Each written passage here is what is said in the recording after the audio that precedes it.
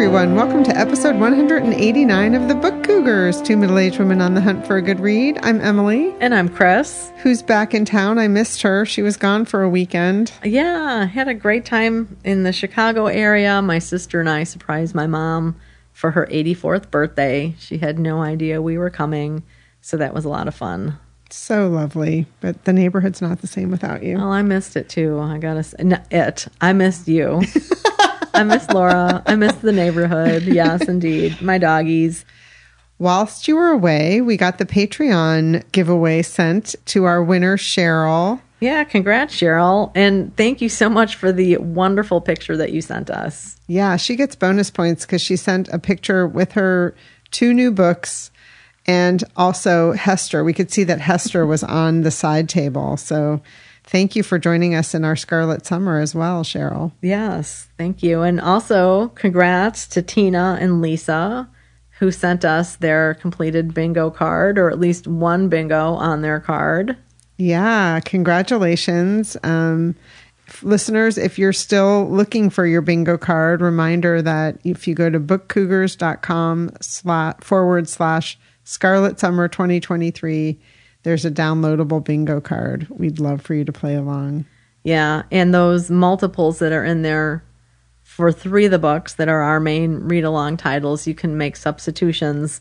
And really, the substitutions are wide-ranging as long as it has something to do with kind of like witchcraft in a way, or anything related to any of the books, right? Scarlet Letter is kind of what started it all for us with this Scarlet Summer. Yes, coming up, and when we talk about what we just read, I've got some witchy book suggestions. Nice. Chris, what are you currently reading?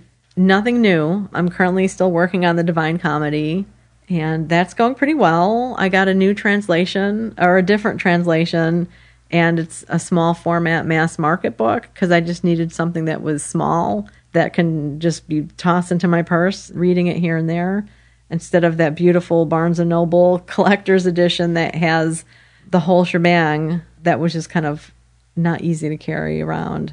And, you know, for something like a classic and poetry in particular, I really like to read a physical book as opposed to it being on an e-reader or reading it on my phone. Yeah, I can understand that. Yeah, it's going well. How about you? Well, thanks to our listener, Barb, who in March sent an email letting me know about this book. I'm reading Properties of Thirst by Marianne Wiggins. It's been 20 years since she's had a novel published, so I was thinking to myself, why? I mean, not that I think it's easy to write a novel and you should do it faster, but her other book, Evidence of Things, that was 20 years ago, was a Pulitzer Prize finalist. I think it was shortlisted for the Women's Book Prize. And in 2016, while she was writing Properties of Thirst, she had a massive stroke. And she was 3 chapters shy of finishing the novel. So then during COVID, while she was convalescing, it turns out she was spending time at her daughter's house. And it was COVID. No one could go anywhere. So she ended up finishing this novel with the help of her daughter typing it for her. I'm not very far in. I started it yesterday. This is the novel that Barb told me I would really like because of all of the food in it. And there have been little ideas and notions of one of the characters who likes to cook, but I haven't gotten to the food part. So I'm enjoying the anticipation of that. But what I have read so far, it's about a family that's living in the very dry West. They made a homestead there. It's around the time of the bombing at Pearl Harbor. So there's going to be a part of the story arc about Japanese internment camps in this novel. But I haven't fully gotten engrossed in that yet. Really enjoying it. If I get it done by Labor Day, it will be another book in my big book summer reading challenge because it's over 500 pages. Again, that's called Properties of Thirst by Marianne Wiggins. Thanks again, Barb. Chris, what did you just read? Well, I finished Deer Season by Erin Flanagan. That was the one I was listening to on audio. We had Erin on episode 188, prior episode, along with Katrina Kittle. We so enjoyed talking with them, so if you haven't listened to that, definitely check it out. But Deer Season is a mystery novel, and Erin, one of the things she mentioned in the interview when she was nominated for an Edgar Award for Best First Novel. She's like, oh my gosh, I wrote a mystery? Like, she kind of thought it was too quiet to be a mystery, is what she said. And I can understand that, because it is not your rough and tumble mystery where the protagonist, the main investigator gets worked over regularly and gets put through their paces. This is more a community drama, a family drama with a mystery at its heart. The teenage daughter is not in her bed the next morning. It takes place in a rural town in Nebraska where pretty much people just want to leave, especially, teenagers who were of that ilk. So did she leave? Did something happen to her? We don't really know. And you get pieces of her life and pieces of people in the community. There is a little bit of gore because there is a dead deer and cleanup happening around that. But there's not gratuitous violence. It's a lot of what went on and people talking and thinking. And I really enjoyed it. It kept me guessing about what really happened and if anything did happen. So overall, if you're looking for a mystery that won't stress you out or make you gag because there's so much no blood splatter, and this is definitely one to check out. I enjoyed it very much. I enjoyed the narrator, and I look forward to reading more from Erin. Yeah, I really enjoyed her novel, Come With Me, which just pubbed yesterday. It's available now. Oh, nice. Yeah, and she had some good humor in it as well. So that was Deer Season by Erin Flanagan. Well, I did some witchy reading, as I said. I finished The Very Secret Society of Irregular Witches by Sangu Mandanna. I had started this when we recorded the last episode. Chris, there was a Dante moment. I had a Dante on the doily moment. The main character, Mika Moon, wakes up and she says she had woken with menstrual cramps that had come from Dante's worst circle of hell. That's awesome. He's everywhere. So Mika Moon is a loner witch living in Britain, and she ends up taking a job at a place called Nowhere House because it's very difficult to find because it's under a spell, so no one knows it's there. And it's under a spell because it's guarding 3 young witches who are being raised by another witch who is incognito because she's a workaholic and has left these 3 young children in the care of her chosen family. And they're all devoted to her and doing a wonderful job raising them, but they realize they need help because they're witches and they need to learn how to use their craft. So they hire Mika Moon to come live with them. She's had a very difficult childhood and doesn't really know how to settle down because she was one of those people who was moved from place to place, and she was living with an adopted family. And so now she has this opportunity to live with these people who adore her, and it's a little bit awkward for her, and she starts to fall for that feeling, and then something disrupts the setting, which I'm not going to spoil for you. But it's very witchy. There are potions, there's magic, there's broomsticks. It was a really good feel-good with some romance in it. I really enjoyed it. If you're looking for a light witchy read, I highly recommend it. And it ends with some fun twists. That's all I'm going to say.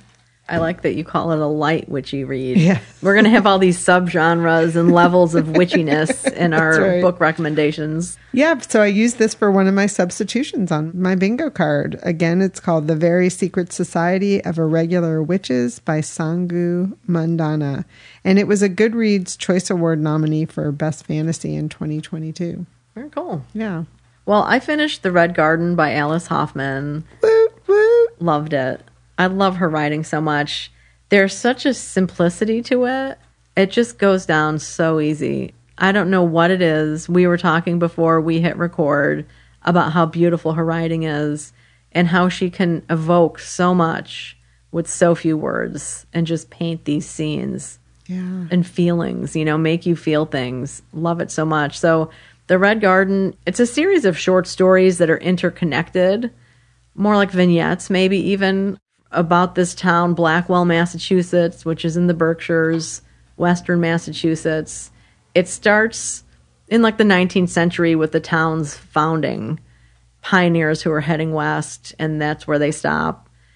And throughout the generations, you get different ancestors experiencing life with some nods to the past, and you see what's happening with things in the present that are threaded throughout the whole book.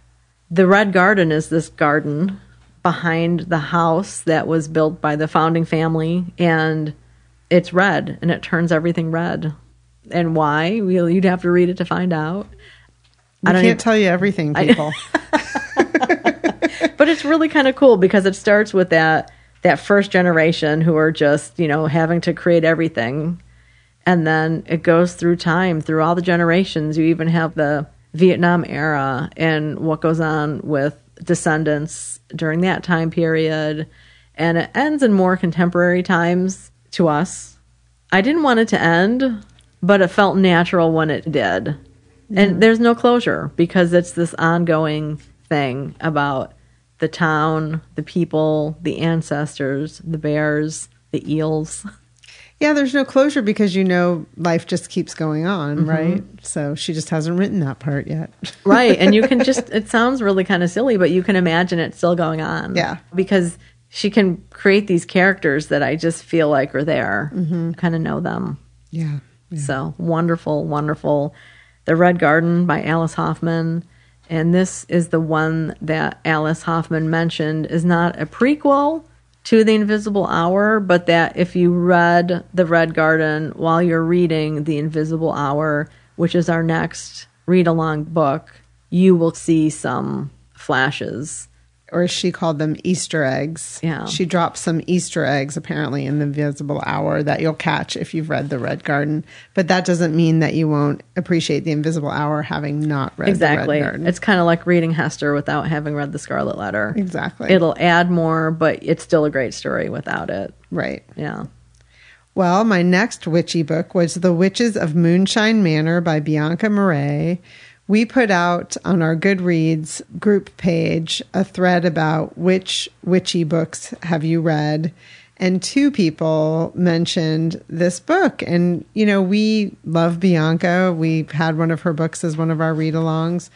I had the Ark and it kind of fell off my radar. I think I might have even tried starting it. It just wasn't the right time. I can't remember. But this time I read it both as an ebook and I listened to it as an audiobook with the narrator, Amy Landon, who did a great job. I went back and forth. It's about 6 geriatric witches. One of them is a ghost witch. And then one of them has a familiar named Widget, who's a black crow. A familiar is like your little creature, or it can be a thing. It depends on your witchcraft. In Harry Potter, it was the owls, I think. And frogs. Yeah. Yeah, because I think that gets mentioned in The Red Garden, too, that frogs were the big thing for a while. Okay. Yeah, but cats and owls. A crow makes sense because crows are so smart, right? Yeah. And so the crow, the familiar is for the tabby, who is the witch that's a ghost. And so she communicates through her familiar, this crow. And then there's a greyhound dog named Ruth Bader Ginsburg. A young woman named Persephone shows up, and in modern times she's into TikTok and magic, and she's president of the Critchley Hackle chapter of the Young Feminists of the World Association. So she's a budding feminist, which is why her dog is named Ruth Bader Ginsburg. It's an irreverent book. They are living in a manor. They get in a little financial trouble, and the patriarchy is coming to take their manor. And then there's also a heist that goes wrong. It's sexy. There's a grimoire, which is the book that witches use that have all of their magic spells and things like that. And in between chapters, there are little parts of the grimoire. So I thought I would just read one little bit, and this will give you an idea of how sexy the book is. Moonshine Manor Grimoire, Jezebel's Candle Magic for Attracting a Lover, What You Will Need. 1 8-inch pink pillar candle, 1 handful of fresh rose petals, 1 tablespoon of rose essential oil. And then there's a list of about 6 more essential oils. Equipment, a sharp knife to carve with, Small bowl is used for spices or soya sauce. Instructions. Carve your initials and astrological symbol on one side of the candle. Carve your love interest's initials and astrological symbol on the other. If you cut yourself in the process, Ivy will tell you to put salve on the wound. Don't listen to her. A drop of blood will make the spell stronger. Pour all the essential oils into the small bowl. Tip the bowl over your palm to empty the oils onto it. Rub your palms together, coating them with the oil. Slather the oils up and down the shaft of the pink candle repeatedly. Sprinkle the fresh rose petals over the candle, getting them to stick to the sides. This is a messy business, but then so is love. Wash your hands thoroughly and light the candle. Let it burn all the way down as you pleasure yourself, thinking of your lover. There's a lot of pleasuring yourself. There's a lot of proud of being a woman. And also just this wonderful group of witches who are working together to grow old together. And then this young woman, Persephone, comes in via TikTok, helps them to solve some of their problems and things like that. It's very sweet. She wrote it over the course of the pandemic. I'm sure it was lovely for her to spend time with these characters while we were all hunkered down. Again, it's called The Witches of Moonshine Manor by Bianca Marais. Highly recommend if you're looking for just some laugh out loud fun characters who you'll miss. I'm curious, like, what's happening with them now? Awesome. I look forward to checking that out. Well, I read 2 short stories. One was The Profile by Willa Cather, and then that was for the Willa Cather Short Story Project, and it's a story I hadn't read by her before, but it's one I heard a lot about because it caused a rift with her friendship that she had with Dorothy Canfield, later Fisher. The first trip that Cather took to Europe, she connected with Canfield over there. They had been friends in Nebraska. They connected in France where Dorothy Canfield was studying, and Dorothy introduced her to a friend who had a big burn on one side of her face. So she would only be photographed in profile. Years later, when Cather writes this story, and it's going to be included in her first collection of short stories, Dorothy Canfield hits the brake on that publication of that book and says, whoa, like this would devastate her to read this. And Cather's stance was, well, it's not about her. The character is nothing like her. Many people have burns on their faces or what have you. Long story short, Canfield was able to stop that story from being published in that collection. And then Cather eventually had it published in a magazine. So it's really interesting to think about the backstory of the story itself. You know, what would you do in that situation? I didn't know the woman involved. I read the story. I thought it was a pretty good story because it's about a painter who paints portraits who falls in love with a woman who has a burn on half of her face. And he doesn't bring it up. They don't talk about it. They get married. They fall in love. Spoiler alert.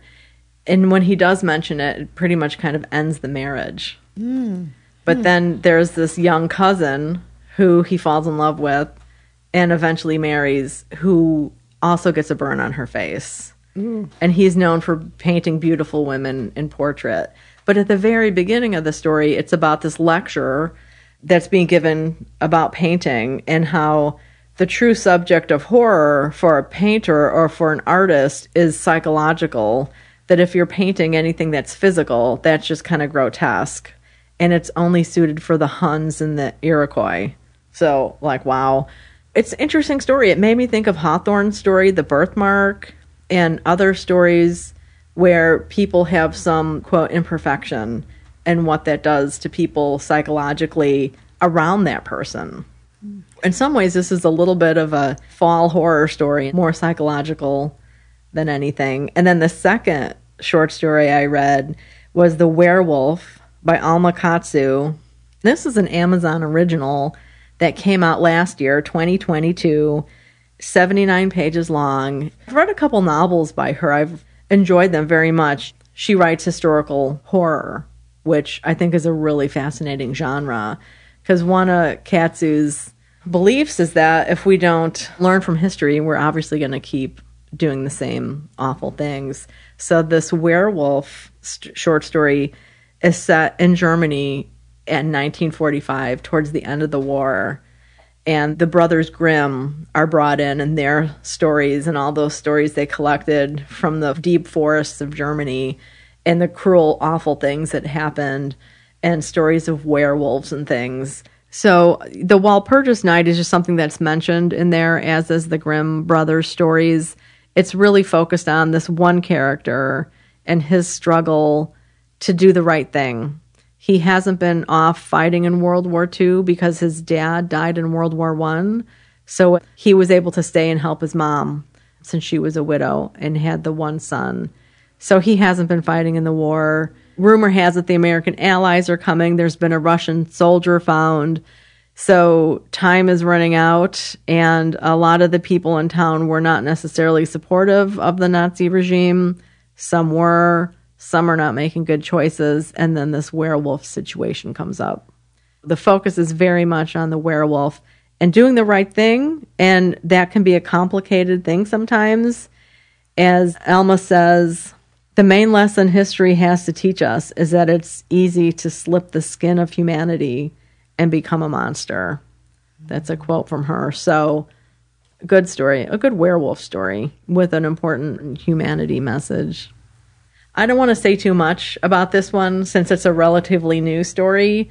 I thought it was really fascinating how she brought in Nazi plans with historical events and then this mythological folklore history with a contemporary horror twist to it. Really cool. And there's even some witchy stuff in it. So I can put this one on my bingo card. There's a Walpurgis Night, which is the end of April, May 1st, when bonfires were created to help keep away witches, to help cleanse from witchcraft. And that is based on Saint Walpurga, a woman who supposedly was the patron saint of driving out witches and other things. She was born in the year 710 AD, right? And she died somewhere between like 777 and 779. Why are those numbers hard to say? Because they're not years. They don't seem like years, right? So, but yeah, she was born in England and was a missionary in Germany and got associated with helping people be saved from witchcraft. So, werewolves and witchcraft. Wow. A really good story. So, again, that was The Profile by Willa Cather and then The Werewolf by Alma Katsu. Two really engaging short stories. And reminder, Chris is doing the Willa Cather short story project. It's ongoing. You can follow her on chriswolak.com, and I will put that in the show notes. Thanks. Well, the next book we both just read is HESTER by Laurie Lico Albanese. At the end of this episode, we have a lovely conversation with her. What a compelling book, what a compelling author, and the way that she decided to write the book is really compelling, so we hope you stick around for that conversation. This is a read-along book, so we are going to have some spoilers. If you haven't read the book yet, you might want to fast forward through this. I don't think we give anything away, but we do talk a little bit more in depth about the book. Yeah, than we normally would, yeah. We're going to give you a quick synopsis about the book and what we thought of it. This is the second book in our Scarlet Summer. So excited to have read it after reading The Scarlet Letter. Yes, very much so. It's the story of Hester Prynne from Hester's point of view and what happened. Not what happened in The Scarlet Letter, but kind of the origin story for Hawthorne's The Scarlet Letter. Right. Because one of the things that Laurie says in her author notes is that for Hawthorne's other novels, they can see where the inspiration came from. They know where the inspiration came from, but they don't really know about The Scarlet Letter. So it was kind of fun to look at creating the origin of that. It's a woman who is coming from Scotland, and it's set in 1829. The Scarlet Letter was published in 1850, so... And took place in the 1600s, right? Yeah. Well, first of all, I want to say, as someone who did listen to the audiobook and read the print, the audiobook does not have the acknowledgments in it and her author note. So if you've listened to the audiobook only, you might want to get your hands on it, because I thought the acknowledgments were really important, and the author note, like you're talking about, her inspiration for reading Scarlet Letter and writing HESTER. it surprised me because I expected it to just be the Scarlet Letter retold from the perspective of Hester. And so I thought this was so fascinating because Laurie talks about part of the inspiration is there is this time period in Hawthorne's life where he has graduated from college and he was quite the rambunctious partier in college. So it wouldn't have surprised her if he had had an affair of some kind, and that's why he was feeling guilt. Whereas people think his guilt came only from his family's involvement in the witch trials, he could have had another reason for guilt. Who knows? We don't know at this point. No one has found those letters yet. Yes. Keep looking in your attics, people. Well, and she talks about how a lot of his journals and letters were burned. Mm-hmm. So, yeah. And we read that too somewhere when we were in Concord, that when the family was moving to England, when he got that position, he burnt a lot of both he and his wife's letters and journals. Yeah. So who knows? Yeah. Maybe it was because they didn't have space in their suitcase. Maybe it was for another reason. Right. So it's set in 1829, which is fascinating. It's a young woman who comes from Scotland, and she meets Hawthorne. We've talked about that portrait of him before, that painting in his younger days where he just looks so romantic and dashing and very handsome. That's the age that the character meets Hawthorne. And he's dark and brooding. Who isn't attracted to that, unfortunately? He's a writer, and and she's alone because her husband, as soon as they get there, he ships off on another journey. So she is alone in Salem. Which you can see how this emulates the ideas that are in the Scarlet Letter. Yes, and it's not like Laurie, follows the Scarlet Letter to a T, but if you've read the Scarlet Letter recently, you'll be like, oh yeah, okay, I can see that that's where she's doing this and that.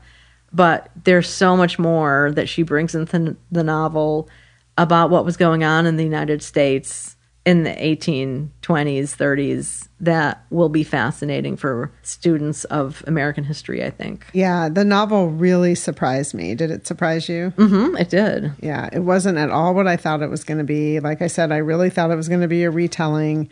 I was captivated by it. The audiobook is fantastic. I went back and forth, and the feeling you get of this young immigrant that's on her own, left to her own devices, and she's trying to make a go of it.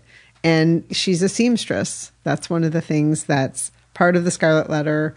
And Laurie really focuses on that in Hester. And I really enjoyed that part of the novel. Yeah. It was really fun. And there's interstitial stuff in the novel. We've been talking about that the last couple episodes, small interludes between chapters that give you a little knowledge of what has happened in the past. And it's not a dual timeline thing at all. It's just little knowledge of past. So you get to see what her life was like back in Scotland, some of the things with her ancestors, and so on. Really well done, I thought. Yeah, really well done. And Laurie talks about her writing process in the interview. Yeah. So happy we picked this one. Yes. In our next read-along conversation on September 10th, we will be in part talking about the Scarlet Letter, Hester, movies, although the main focus will be on The Invisible Hour. Yeah. Yeah, by Alice Hoffman. Yeah, so there's so much is packed in the novel about what women were experiencing from the 1600s through to 1829. So Isobel is the main character, and the man that she's married to is older, as in the Scarlet Letter. He's also an apothecary. And he's addicted to poppy. Yeah. And there's just a little line in there about how when it came to women who were in trouble, he would help unwed women get an abortion, but never married women. And when I read that, I just thought about something you mentioned in a recent episode, that a lot of women who want an abortion are already married with children, and they just can't afford another one. Or understand the work involved, or they know it's not a good time for the rest of their family. Exactly. That's just a fascinating point in there about, why, and just the attitudes about abortion. Yeah. And assumptions that people make and stereotypes and all of that. Exactly. Yeah.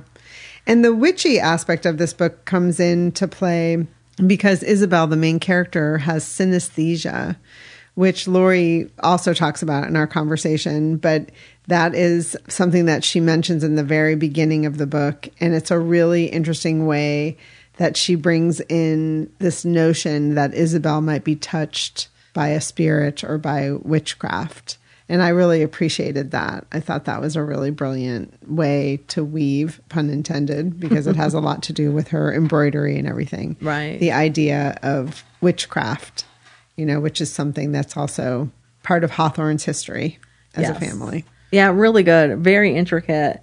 Well done. And I can't wait to go to Salem next week and walk around some of the places mentioned in the book. Yeah, that's going to be a lot of fun. Yeah.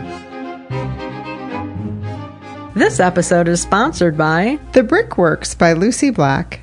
When the Tay Bridge collapsed in 1879, it killed everyone on the train, leaving the son of the driver, Brodie Smith, traumatized. In search of adventure, Brodie travels to Buffalo, where he befriends Alistair, another young Scot filled with dreams and ambitions. Together, the men establish a brickworks. Told in beautifully crafted prose, it is Black's incomparable voice, her uncanny humor, and an astonishing ear for dialogue that renders the brickworks both remarkable and unforgettable. The Brickworks by Lucy Black publishes on October 15th and is available for pre-order now. Check the show notes for details. So Biblio Adventures, we had a huge joint jaunt. We did an overnight to Lenox, Mass. Oh my gosh, so fun. So much fun. Yeah, so our first stop in the Berkshires was finding the little red cottage where Hawthorne and his family lived. It's a recreation of the original, right? Because the original burnt down. Yeah, the original little house burnt in the late 19th century, and then it was rebuilt, I think, twice. Yeah. Based on pictures of the original or sketches. So it was neat to find that. It's right outside one of the gates of Tanglewood. On Hawthorne Road or Hawthorne Drive. I can't remember what I think it was Hawthorne Road. Yeah. Yeah. And so we took a nice little hike too. The house is not open to the public. We took a walk around a path that went all the way into the woods and got chewed on by mosquitoes again. And it was wonderful though to be in the environment. That's where they moved right after the Scarlet Letter came out. And the Scarlet Letter was a good success, but it didn't give him the financial boost that the family was hoping for. So they were living at the Red Cottage on someone else's dime. Yeah, they did that. We've now been to Concord where they lived rent-free in the old manse, and the little house in Lenox where they lived rent-free. So he had patrons that helped support him, just as we do. Yes, and that was because of his wife. His wife knew somebody who was married to a wealthy man, and she said, come on up, come up to this area. And so that's in part how they ended up there. It's Stockbridge, the town next to Lenox, but Hawthorne would walk every day 2 miles from the cottage to Lenox, 2 miles there, 2 miles back to pick up the mail, and he grabbed other people's mail as well. So we did a little Googling on the map just to see, what would that walk look like? Yeah, because we were wondering, would he have been able to walk as the crow flies? Now we, of course, take roads that are built and things like that. So it was really fun to imagine him there, right, and really following in his footsteps, literally. Right. And I read parts of his American notebooks that he had written while he was living at the Red Cottage.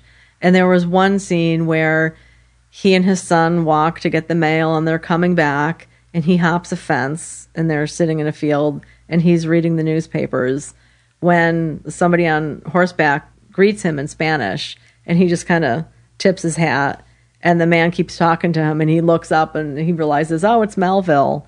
So I just think that's lovely. So Herman Melville was in the neighborhood, and they put the son on the horse, and then the two men walk back to Hawthorne's home where Melville stayed for a bit. He was an overnight guest frequently, and I think Hawthorne stayed at his place as well a couple times.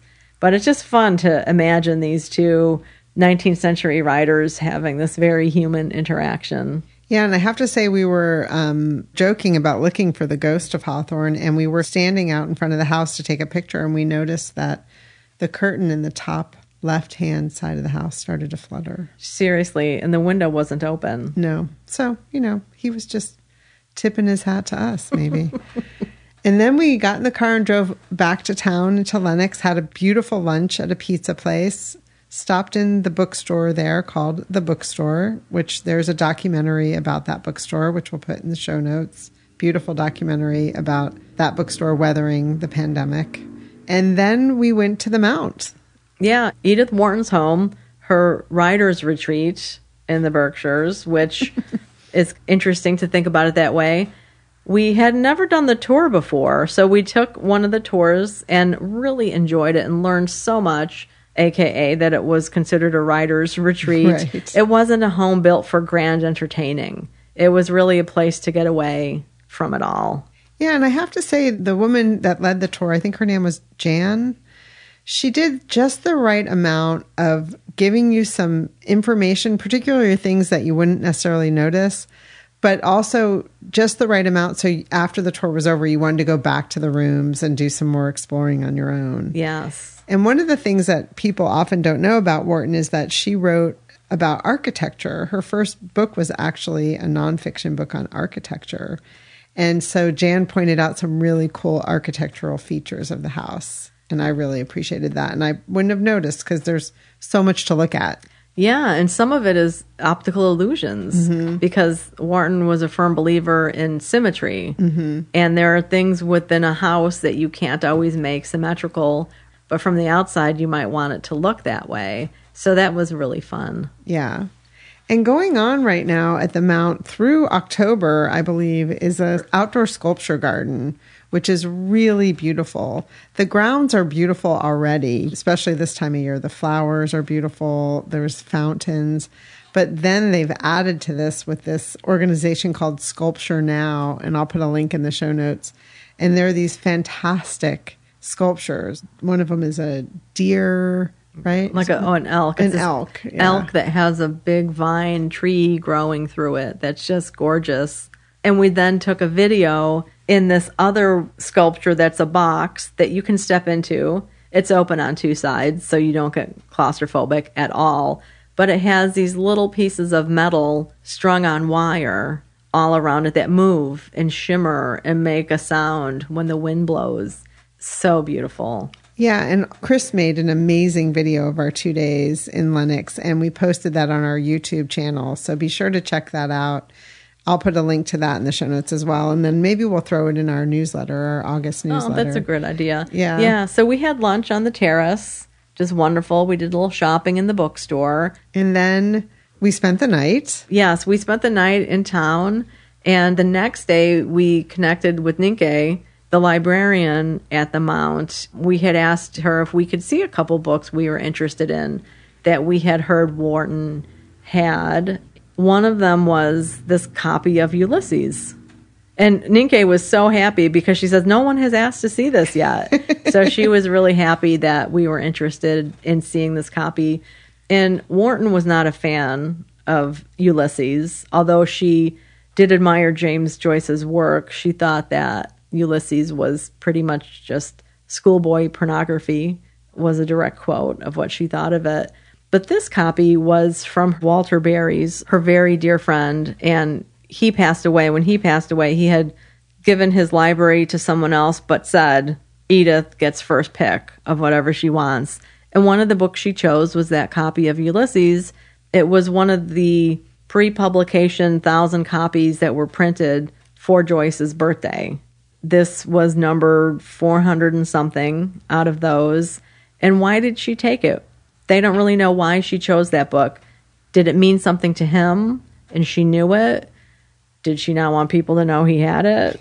Did she just know it was a valuable book? Yeah, we did a lot of hypothesizing with Nynke. I was like, well, maybe, they argued about it a lot, and that was a nice memory for her. Right. Like, who knows? Exactly, right? Yeah. What does a book mean to somebody? You just don't know unless they've told you, right? So that was really cool to see. Yeah. And then what is sitting right there? So we're talking with Nynke, and all of a sudden I look down, and I'm like, no way. What is sitting on the table but Dante? Dante Anna Doyley. All 3 books of the Divine Comedy each canto in its own little book. And we're like, no way. And Nynke said, yeah, that was out because there was an Italian scholar here looking at Wharton's Dante and some other Italian books, because Wharton read the Divine Comedy in Italian, but the copies that were sitting there on the desk were Longfellow's translation. Which is what Chris is reading, which is amazing. Bizarre. Yeah. So bizarre. And you know it's an influential text, but if you're not paying attention, you just don't realize like how much it is still out there. Yeah. And it was written hundreds of years ago. Yeah. And here we are talking about it. As we were walking around the house, they did have a lot of Hawthorne books sitting on desks and things like that, which is really fun. Yeah, there was this series that Hawthorne's son, Julian Hawthorne, had edited or helped publish of all of Hawthorne's works. And so that was really cool. There are books in literally every room. Yeah. Even the bathroom at the Mount, because books were so important to Wharton from a young age. She was always a big reader and then obviously a writer. Yeah. And wasn't there a copy of the book that he wrote? The Marble Fawn. Yeah. Yeah, really. It was so cool to see that. We also ran into Anne, who is the director of visitor services, and got to chat with her a little bit. And she asked us what's been going on with us. So we told her about Scarlet Summer. And she's like, oh, a summer book is Summer by Edith Wharton, which Anne told us Wharton called it her hot Ethan Frome, because Ethan Frome is a book that's set in the deepest winter. Right. And then Summer is set in summer. So we both have copies of Summer to read sometime soon. Yes. And then we ended the evening, which was part of our impetus for going, was that Stacy Schiff was there in conversation with André Bernard. And they were talking about her most recent book, which is called The Revolutionary. But he did a really good job as an interviewer of actually talking to her about all of her works. It was really well done. Yeah. I mean, he's such a talented interviewer to kind of meander throughout all of her subjects.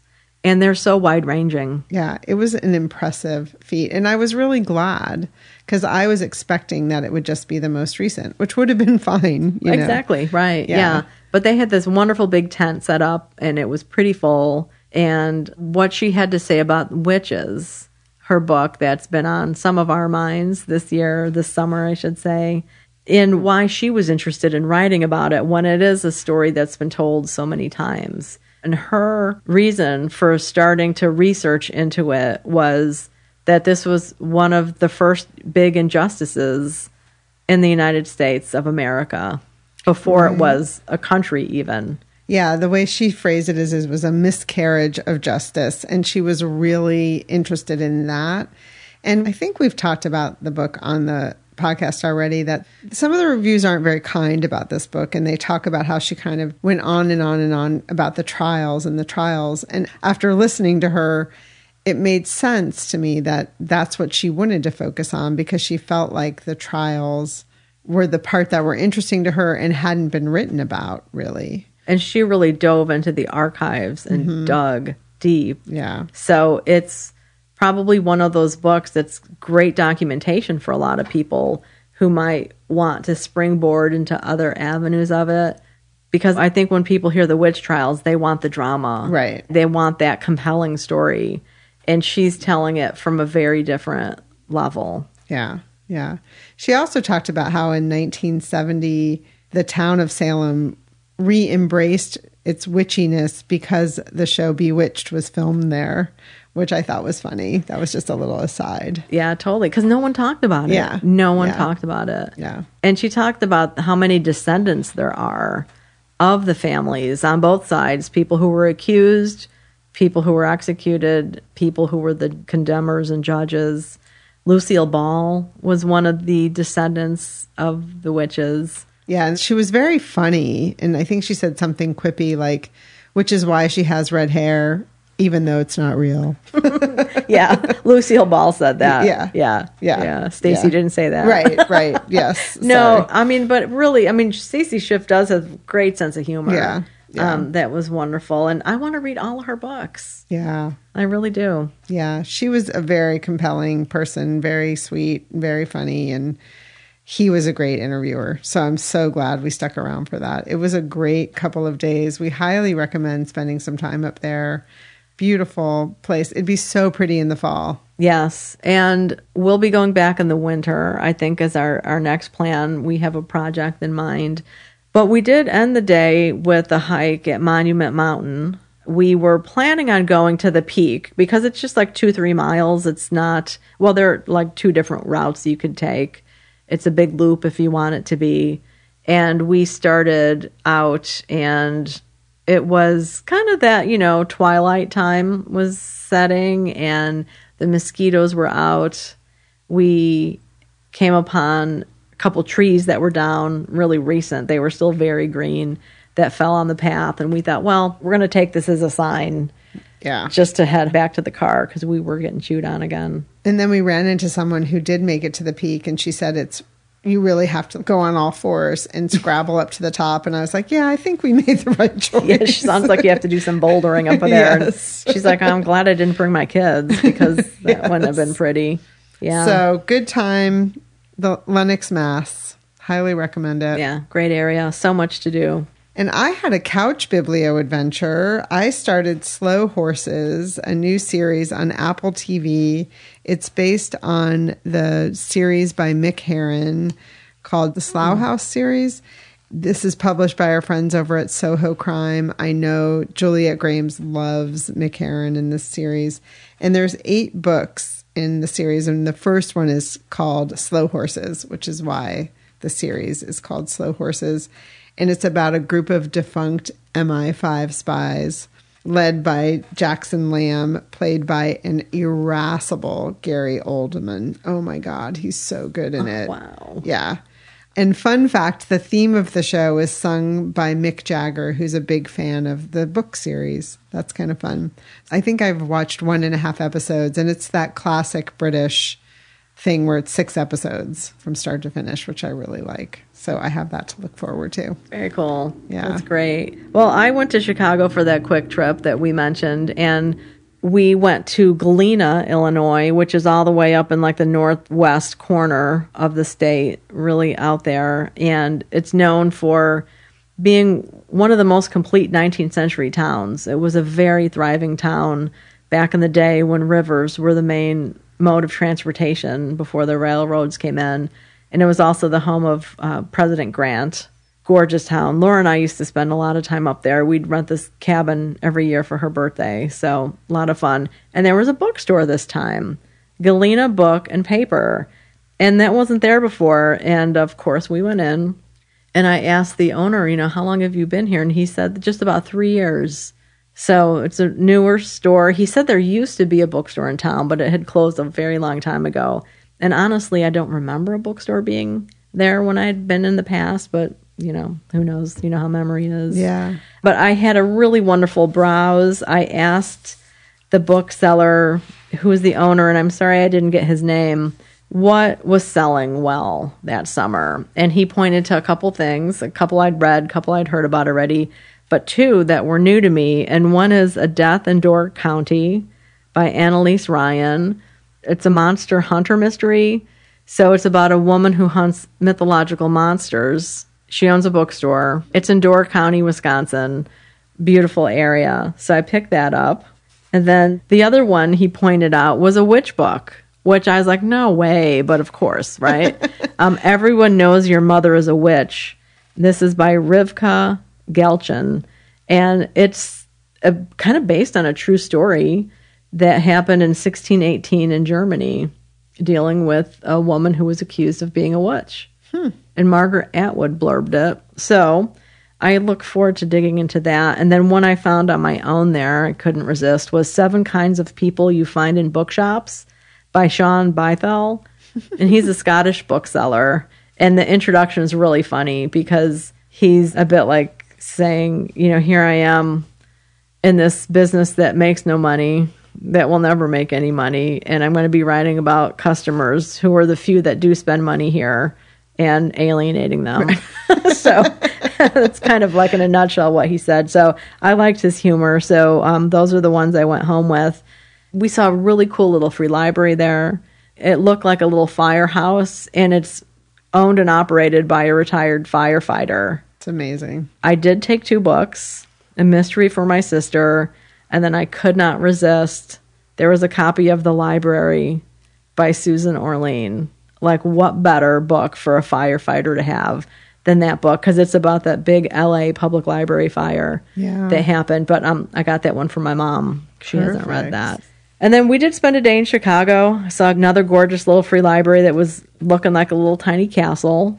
That was wonderful. And then went by the Bookseller, which is a really great independent bookstore in Lincoln Square neighborhood. So it was wonderful to be back. And it was great to be at 2 sides of the state because, you know, Chicago is on the northeast side and then Galena on the other side. So if you are in northern Illinois or southern Wisconsin, check out Galena. It's a lot of fun.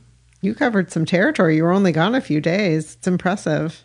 Yeah, it was fun. Well, a good thing we all like a road trip. Yeah. And the drive out to Galena is just gorgeous because it's through farmland. As you get closer to Galena, it gets really hilly because it's river country. So it's just so beautiful. Nice. Yeah, there was a scenic overlook at one point, and I posted a photo of the 3 of us. One person said, looks like a fake background because it's so amazing. It does. It looks like a painting almost. It's so beautiful. Nice. Thank you to Melissa, who recommended on Goodreads that we put a thread in for you to tell us about your Biblio adventures. So we added a thread on our Goodreads group page. Please stop by if you're on Goodreads and tell us where you're going on your Biblio adventures, what you're doing. Tell us the state you're in. We'd really love to hear about it and give us some ideas for future Biblio adventures. Right, exactly. Yeah. You know, there's one more Biblio adventure we have to mention, and that is that Emily was a guest over on Sean the Book Maniac's BookTube channel. They were talking about polygamous reading multiple books at the same time. And I enjoyed your conversation very much and got a big chuckle when Sean talked about Emily's harem of books. It was really fun. It was really nice of him to invite me. And it's funny, ever since that conversation, I've been reading more polygamously. Yesterday, I read 3 different books, and I was like, oh my God, this is exactly what I was talking to Sean about. And I don't think I realized I did it as much. I don't think I used to do it as much. I think it's a newer thing for me. Nice. So many books. Yes. Well, and it's nice to have the change of pace. Yeah. It is, from minute to minute if we need it, right? That's right. Yeah. Upcoming jaunts. We have an exciting jaunt continuing our Scarlet Summer. We're going to Salem, Mass next week. Yes. Next Wednesday. We'll be there on the 30th. So if you're in the neighborhood, reach out. Yeah, we would love to hear from you. It's going to be action-packed. It's a longer drive for us, so we're going to leave really early, and we're going to pack in a lot in one day. We're not going to spend the night. We're putting together our itinerary now. Yeah, there are a bunch of things we want to see. Obviously, the House of the Seven Gables. We have addresses for different homes that Hawthorne lived in, and we understand one of the homes has been moved to the location of where the House of the Seven Gables is, which was also moved, from what I understand. We're hoping to do some walking around and looking at the actual sites, the locations of where these homes were and what it was like to be Hawthorne or Sophia walking through town. The custom house. Mm-hmm. And then maybe some things from HESTER as well, right? Yeah, we'll walk along the wharf. The Peabody Museum won't be open. They're closed on Wednesdays, but we'll get to walk by. And I've been to Salem before and just enjoyed walking around so much because it's such an old city. It's just so gorgeous to just walk around and be in that atmosphere. And this is going to be my first time. I'm a newbie, so I'm looking forward to it. And then we're also going to go on a joint jaunt September 8th through 9th. There's a popular romance fiction conference right here at Yale. Yeah, New Haven, Connecticut. It's free of charge. We both just registered. We'll put a link in the show notes so you can learn more. There's some heavy hitters coming. We're really excited. Roxane Gay is going to be there. Sarah McLean's going to be there. Radcliffe is going to be there. Beverly Jenkins. They're going to show a documentary about romance. It should be just a really good time. Yeah. I'm looking forward to it. Totally looking forward to it. Upcoming reads. It's going to be all about The Invisible Hour by Alice Hoffman for me. coming up. Now, just published last week, and we're really excited about it. This is the final book in our Scarlet Summer reminder about the Zoom conversation on September 10th. We'll be focusing on this book, but also talking about the Scarlet Letter and Hester. And any other movies, if you've watched movies. Yeah. So it's the final book. It seems like we were planning it for so long. It seems weird that it's here, but I'm excited. Unreal. I also feel like it's taken great willpower, which I'm not famous for, to have this book in my possession for so long and not read it. So cannot wait to read that. I had thoughts of taking it to Chicago, but then I thought I'm going to be running around so much that I'd rather just save it for when I got home and could have my evenings dedicated to it. Yeah. And in the Out Now category, The Quickening by Elizabeth Rush, Come With Me by Erin Flanagan, who we spoke to on episode 188, if you haven't had a chance to listen to that, and The Breakaway by Jennifer Weiner. Well, coming up next is our conversation with Laurie Lico Albanese. We hope you enjoy. Happy reading! We're excited to welcome Laurie Lico Albanese to the Book Cougars. Laurie's new novel, Hester, is part of our Scarlet Summer. Fiona Davis has called Hester a masterpiece that should be required reading alongside Hawthorne's classic tale. Laurie's other books include 2 novels, Linnell by the Sea and Stolen Beauty. She co-authored the novel The Miracles of Prado with Laura Morowitz, and her creative memoir, Blue Suburbia, almost a memoir, was written in free verse.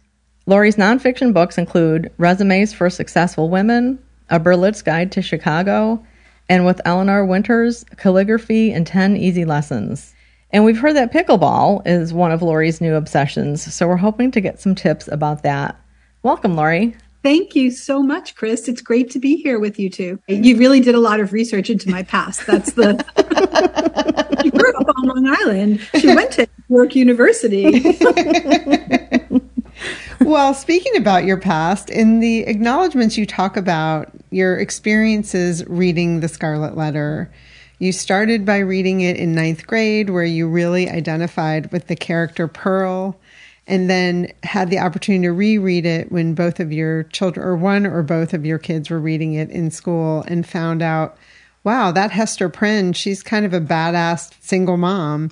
And we're really drawn to her as a character. So how did reading The Scarlet Letter twice inspire you to write the novel, Hester? Oh, great question. So yes, it's true. When I was in high school, I wrote my first paper about symbolism, and it was about the Scarlet Letter. And I focused on Pearl, who's always in the moonlight.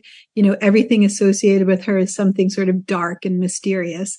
And then when my kids were reading it in high school, I have a daughter and then a son, I looked at it in a whole new light. I was a more savvy reader. I looked at it, is this a feminist story or is this a proto-feminist story? And then the truth is that after I finished my last book, Stolen Beauty, I was looking for an idea that was sort of blow my own head out of the water. And my husband's in publishing. And so we were walking in the park, and I just came up with the idea, like, what if there was a real Hester Prynne? What if there was, or who was Hester Prynne? And what if she could tell her own story? So then, of course, I went back to the book and I reread it, or, opened it up again, and realized that since you're readers and you guys just read The Scarlet Letter, the narrator is a proto-Hawthorne, right? The story is told by a male narrator. And even though, Hester is the person upon whom all the plot points occur, and she's the main character, you really never hear from her in her own voice. Almost never, right? And even if you did, it's filtered through your proto-narrator and your male writer. So I just thought it was a great opportunity right now, because I like to write about women having their say, women being brought to the forefront of a story and given the opportunity to speak, not from the margins, that she was an interesting creation and that I wanted to explore her. That's great. And we should let listeners know that since this is a read-along book, there might be some spoilers along the way. So if you haven't finished Hester yet, you might want to fast forward or listen to this later, but we usually don't drop any heavy spoilers. So talking about, this being inspired by Hawthorne's novel, there's some similarities, with how Hawthorne created the artifact that he found, that the narrator found, and that prompted his story, and then you have the Scarlet Letter that prompted your story. How did you think about the structure for your novel? Did you play around with different types of structures, or did it kind of come to you? No, it seems each book I write is a little bit harder, but I love what you just pointed out, Chris, which is that there's an extensive meta in the story. First, you start out with the novel, which was published in 1850. And the novel is actually a historical novel, which he sets in the 1600s. And even then, he, the narrator, Hawthorne, creates this fabrication of a piece of embroidery that he found at his place of work, which was Hawthorne's real place of work, which was the custom house. So he starts with an invented piece of embroidery. And my book actually ends with an invented tapestry, right? So, which is not a plot spoiler. Somebody's sewing a tapestry. So when I first started the book, I didn't really know. I thought, well, maybe I would write it as if Hester were really alive in Boston in, 1670 or so, when the book is actually set. And I very quickly decided I didn't want to do that because Puritan times are gray and Hawthorne had already done it. So I played around with untold narrative structures, narrative points of view, narrative timelines. At one point, I thought maybe Pearl would be telling the story. I thought maybe I would have a dual time frame story. And then finally, I started researching Nathaniel Hawthorne himself. And I realized that he's fascinating, right? He's so deep. He's so complex. And I just thought, well, everybody knows, it's been said throughout the last 200 years that Hawthorne carried guilt, but nobody knows really what his guilt was about. It's ascribed to a lot of things, which we can talk about later. But I thought, well, why wouldn't he have this handsome guy? Sorry, we can't show a picture, but when he was in his early 30s, he was devastatingly handsome, at least in the one paint portrait of him.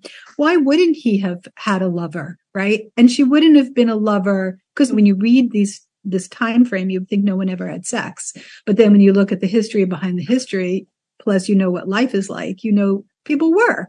And so why wouldn't he have had a lover who was not in his social milieu, right? And that's when I got the idea to create a woman who comes from across the sea, just like in the Scarlet Letter, Hester's come from England. But I chose Scotland because I had just watched Outlander. And I just, I shouldn't say I had read Outlander. And I just loved all the magical qualities of a Scottish tale. So I made her Scottish, and I worked on this voice for 2 years before I found the right voice, which is very important for me to remind myself, because I've been working on the voice of my current novel for about a year, and I still haven't exactly found the voice. So that's my journey. It's messy. It's a little bit exasperating.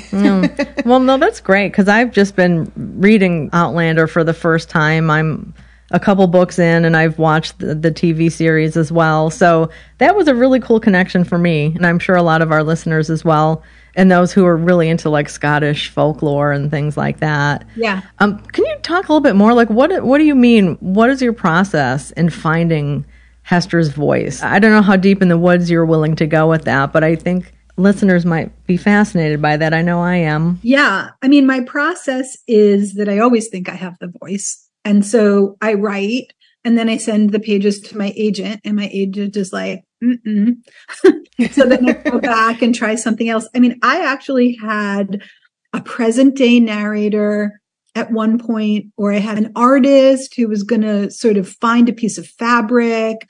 So when I say my process, what I really mean is, right now, because I just had surgery, I have not been working the double knee replacement for listeners, not for the faint of heart. But so you take these painkillers. So for a month, I haven't really been working, but usually I write every day. It's my job. And so I do sit down and create pages every day.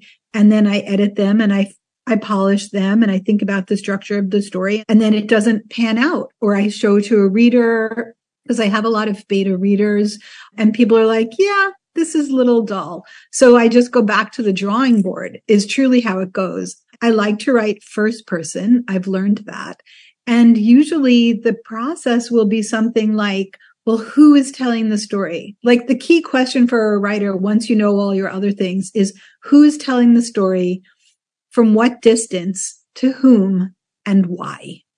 So when I finally, in the back of my mind, Margaret Fuller, at one point, the early American transcendental feminist Margaret Fuller, there has always been a school of thought that she inspired Hawthorne to write The Scarlet Letter, because she drowned in 1850. The book is published in 1850. So I spent a lot of time having Margaret Fuller and Nathaniel Hawthorne being intimate together. I did a year of research on Margaret Fuller. I wrote the novel with Margaret Fuller meeting Nathaniel Hawthorne, which they really did. They met at a utopian community called Brooks Farm. And they also knew each other in New England social circles. And I just couldn't make them have sex. I just couldn't believe it. So there it was like a year into my story, and I was like, get in bed. But I couldn't do it. And when I say I couldn't do it, I just mean I didn't believe it. It's not like I had a writer's block or anything. Like there's a certain responsibility that I hope I never have to take on again, but that I have taken on with my book, because I'm now writing Margaret Fuller. You have a certain responsibility to the truth. Margaret Fuller was America's famous virgin until she went over to Italy and took an Italian lover. So I just couldn't do it to her. And then I was like, well, wait, Margaret Fuller's going to have a baby? How's that going to work? So the process, when I say I have a very wide-ranging imagination, you put it on paper until you know it's not working. And then you just ask yourself another question. And my question for this was, in the back of my mind, I always thought the real Hester Prynne might have been a working class Scottish woman. And that's what I did in the end. And it worked. Yeah. Yeah. The Margaret Fuller thing, that would have been tricky, because I would have thought, I think Margaret would have known better. Like he's cute, but he's awful moody. And, yeah, exactly. Although not worth it. Margaret had bad taste in men. I mean, she kept falling for she kept falling for men. Well, I don't know if she had bad taste in men, but she kept falling for men who were not worthy of her or ready for her, So there's an age-old story. That's what my next novel is. My next novel. Oh my gosh. Oh, wow. Yeah. Wow. Oh, wow. Oh my gosh. That's so cool. That's exciting. I love Margaret Fuller. I can't wait for that. Yeah. Good. Giving it a twist, though. That's all I'm going to say. Oh, ooh. Okay. That's exciting. So we'd like to ask you about synesthesia. Oh, yeah. You open the novel talking about synesthesia. Can you talk about what it is and how you came up with the idea of synesthesia kind of incorporated into the embroidery work that happens in the novel? Sure. So yeah, I'm really happy to talk about synesthesia. So when I was writing the book, I was rereading parts of the Scarlet Letter, right? And if you look, and since you just read it, you can see it for yourself. When you look at the descriptions that Hawthorne has given to Hester Prynne's embroidery, it's remarkable, right? Nobody can get over it. It's very complex. It's very beautiful. And I started thinking about what made her work so spectacular that even though she had been canceled and pushed out of her community, people still went to her and paid her for her work, even though every single person knew how to sew in her time. So what made her work so extraordinary? I just sort of drilled down into that, and I thought, well, maybe she's psychotic and has visions. And I was like, okay, I don't want to do that. So then I had worked with a young woman who had synesthesia. That was the first time I'd ever heard of it. Oh, what is synesthesia? So synesthesia is when you have a neurodivergence where you will experience an intermingling of sensory input. So people with synesthesia might see, as in Hester, might see colors associated with letters, or they might see colors associated with sound. Kandinsky, the painter, saw color when he listened to music, and that's why his paintings look like music, because they are. Lady Gaga, now says she has synesthesia. Billie Eilish, the musician, Baudelaire, the poet, had synesthesia. At the time when the book is set, 1829, really no one knew what synesthesia was. So I gave it to my character Isobel as something that she would experience as perhaps from the devil. As many things were experienced, like if you had epilepsy, right, you were possessed by the devil. And so I gave it to her I gave it to Isobel so that she could see the most spectacular things, so that there could be, number one, a secret that she had to keep, right? Because And in the end, what I loved about it is that it's her gift that is a curse and her curse that is a gift. Yeah. Yeah, and I love the scene. I think it's chapter 27 after, this is a little spoilery, everybody, but after she's been sewing gloves and it's supposed to be a secret, and the shop owner who's been selling her work, Felicity, cancels her essentially. Yeah. And then slowly people start knocking on her door, you know, and then she can support herself, which is something that is also really important about what the embroidery and sewing is for her, that it gives her a way to support herself. Yeah. Yeah. I mean, I think that's a really good point. You know, when I started out, when I finally, you know, zeroed in on to this character and this time setting, I thought, well, what does this character want? Right. And this character wants to have a dress shop. And that seemed to me, as a 21st century woman, like maybe that wasn't a big enough, feminist enough ambition.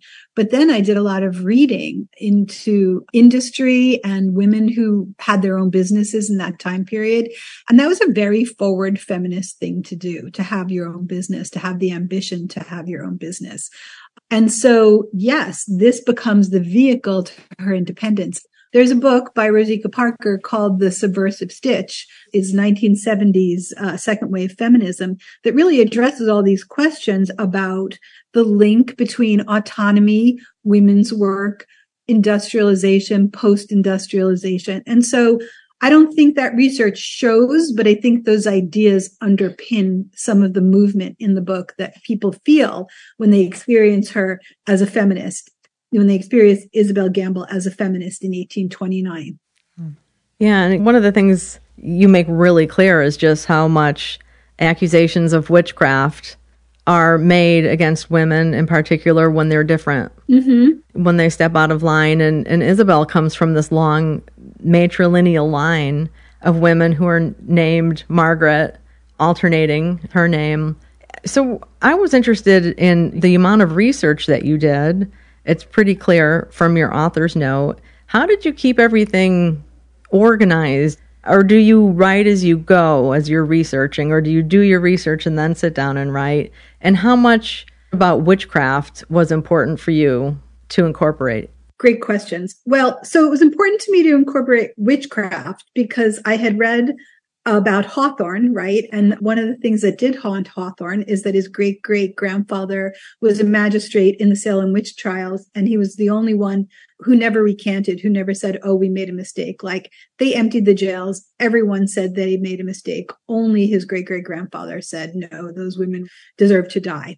Then I read his novel, House of Seven Gables, and the House of Seven Gables is actually mirrors something that happened in Hawthorne's family between the witchcraft trials and Hawthorne's own generation, which is that two people from either side of the witch trials, the accused and the accuser, descended from those lines, met and married. So I realized that once I had made Isobel somebody who was from Scotland, that I could give her the Isobel Gowdy witch line, and then I could actually have the love story in Hester mirror the love story in the House of Seven Gables.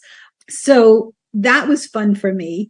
In terms of the research, I do a lot of research. As I said, I researched Margaret Fuller for a year.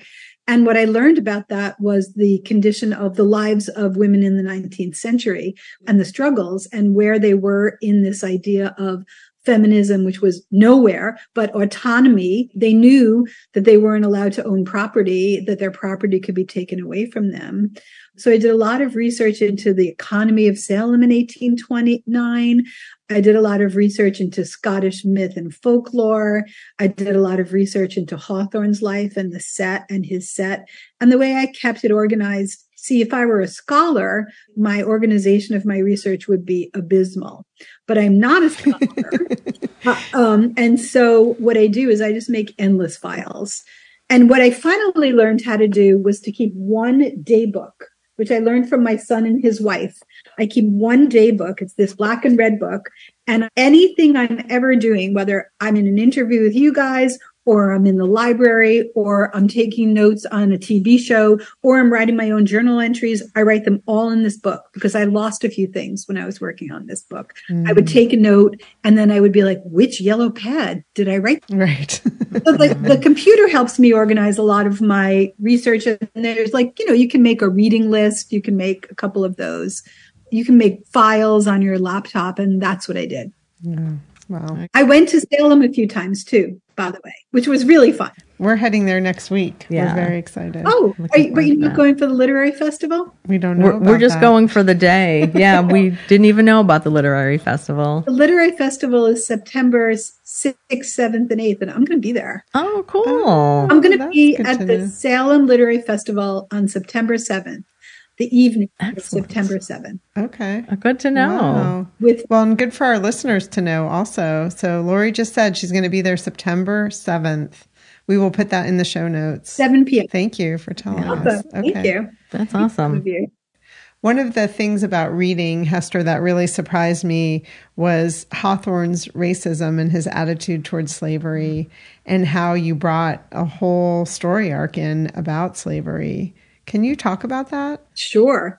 So once I realized Hawthorne was a main character, I read a lot about him. And in fact, I interviewed some historians in Salem, and one woman said to me, don't make Hawthorne too nice because he wasn't really a great guy. Hawthorne was a classmate of President Pierce, and Pierce was not an abolitionist. In fact, we had the Missouri Compromise, and then we had the Kansas-Nebraska Act, I guess. Excuse me, this is a little out of my purview. But anyway, they weren't abolitionists. They just weren't. And if you weren't an abolitionist in New England in 1850, when were you ever going to be an abolitionist, right? And so I just gave him that. I thought that it was very interesting. He was also not much of a feminist, right? There's always a question, was Hester Prynne a feminist heroine, or is it a cautionary tale? And since Hawthorne never weighs in, but we know that Hawthorne said things like, there's a famous Hawthorne quote where he complains about all the other women writers at their desks, Amazons at their kitchen tables, scribbling notes or something. So he wasn't much of a feminist. So I decided I would just poke some air into this myth, or that many of us have or may have, about Hawthorne. And so then what happened was, when I started writing this character, Isobel, I moved her out to this cottage outside of town because she was moving in the footsteps of Hester Prynne. And I gave her an African-American neighbor, her friend Mercy. So Mercy shows up very early in the writing of the book. And I was in a writing group. I am in a writing group. And I brought it to the writing group, and someone said, oh, actually, I'm in a writing group with Alice Elliott Dark, who wrote Fellowship Point. And Alice said, oh, so Mercy's going to be an important character. And I was like, oh, how so, Alice? Say more. And so then, of course, I started looking into it. And when you read a book by Hawthorne, when you read a book by Louisa May Alcott, anyone but Harry Beecher Stowe, you would think there were never any Black people in New England at that time. But in fact, there was a free Black community in Salem at that time. And since one of my intentions is always to sort of shine a light on the women who were in the margins, why should it only be the women? What about the African Americans, the former enslaved people who lived in Salem? So Mercy showed up very early, Mercy and her 2 children and her cousin. And I just decided that I would really pursue that. And then once you've put an African-American character in the narrative, especially as a white writer, you better do something with her. And so I did. Yeah, she's a great character, and it's a great storyline of what happens with some of the other characters and how you wove everybody together. That was fun, the subplot. Thank you for mentioning that. I'm going to think about that as I'm working on what I'm working on now. Yeah. And, also just the female friendships. Oh, yeah. I mean, I just loved that aspect of the novel so much. Yeah. I mean, in the end, it's the female community that saves her, right? Yeah. Yeah. Over and over again, years upon years upon years. Yes. Yeah, because everyone else is unreliable.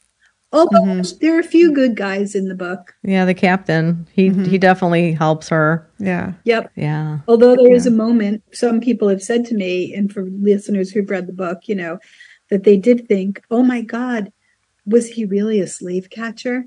Right. I kind of planted that in there. And some people, I said, oh, no one's going to really think he's a slave catcher, but I'll leave it. And you do for a moment wonder, wait, is he as good a guy, or is every single man in this story terrible? Yeah. One question I have. So back to the synesthesia. Yeah. And this is a little spoilery. So listeners, turn off your ears if you don't want to hear this. There's one point where she says that she, what did she miss by ignoring voices with no color?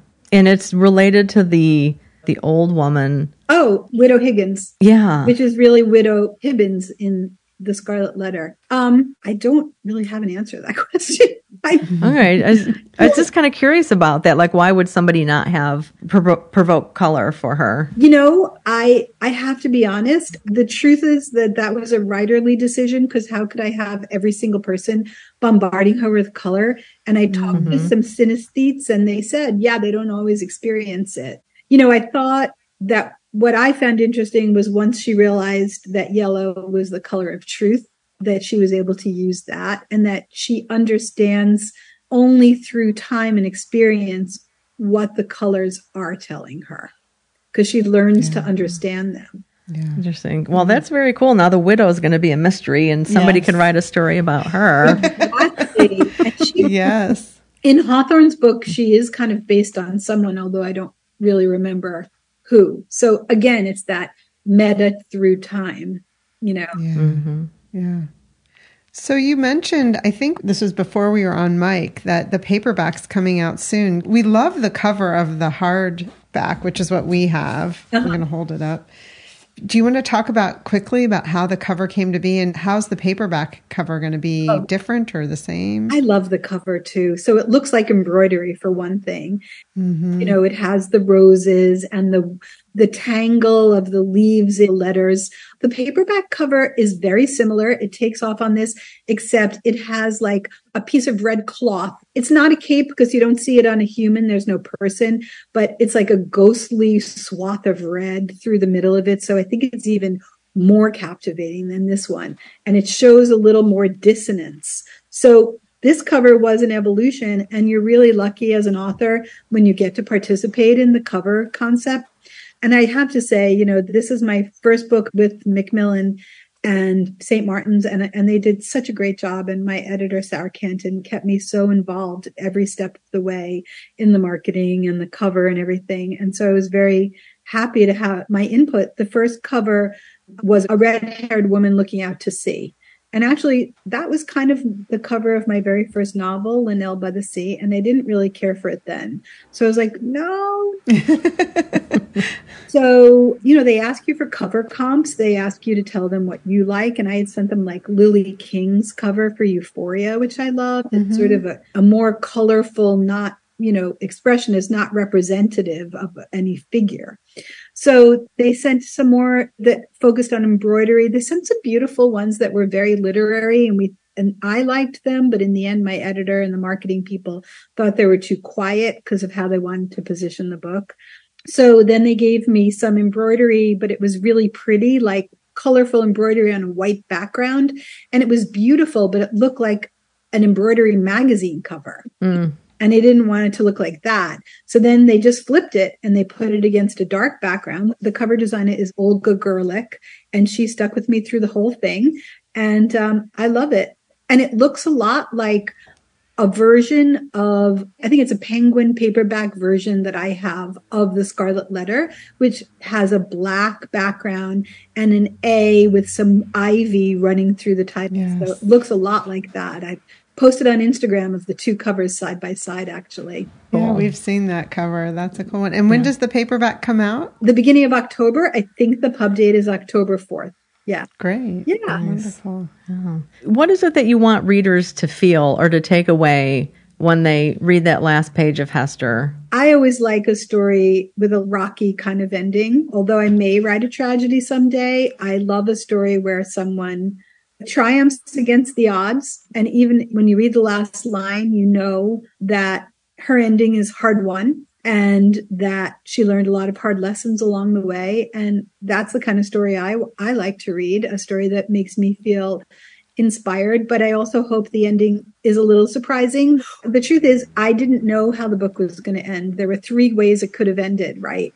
And I won't enumerate them. I just want to say that I didn't know until the end. And even when I was writing the ending, there were some decisions I made that I didn't know if I would go through with them or not. Yeah. Yeah, that's really cool. I'm glad you said that, because one of the questions I was going to ask is, did you know the ending when you started writing? And the answer is no. No, I really didn't. Yeah. Not at all. Yeah. Well, we should probably stop asking questions. Thank you so much for writing this novel. It really is the perfect complement to reading The Scarlet Letter. I'm so glad that we did that first. And I think one of our other listeners, I can't remember which platform, but said it elevated the reading of this novel so much to have just read Scarlet Letter, the month before. Mm-hmm. Yeah. Awesome. Thank you so much. Thank you, Chris and Emily. Thank you so much. Enjoy the rest of your trip and continued good healing. Thank you very much. Thanks for listening to the Book Cougars with Chris Wallach and Emily Fine. We'll be back again with another episode in 2 weeks. Until then, come chat with us on social media, Goodreads, or email us at bookcougars@gmail.com. If you'd like to help support our podcast, please tell others about us, leave a review wherever you listen, and consider becoming a patron. Even $1 a month is a big help. Learn more about that on our website, bookcougars.com, where you'll find the show notes for this and all of our past episodes. Thanks, everybody. This episode was edited by Pat Keogh Sound Design.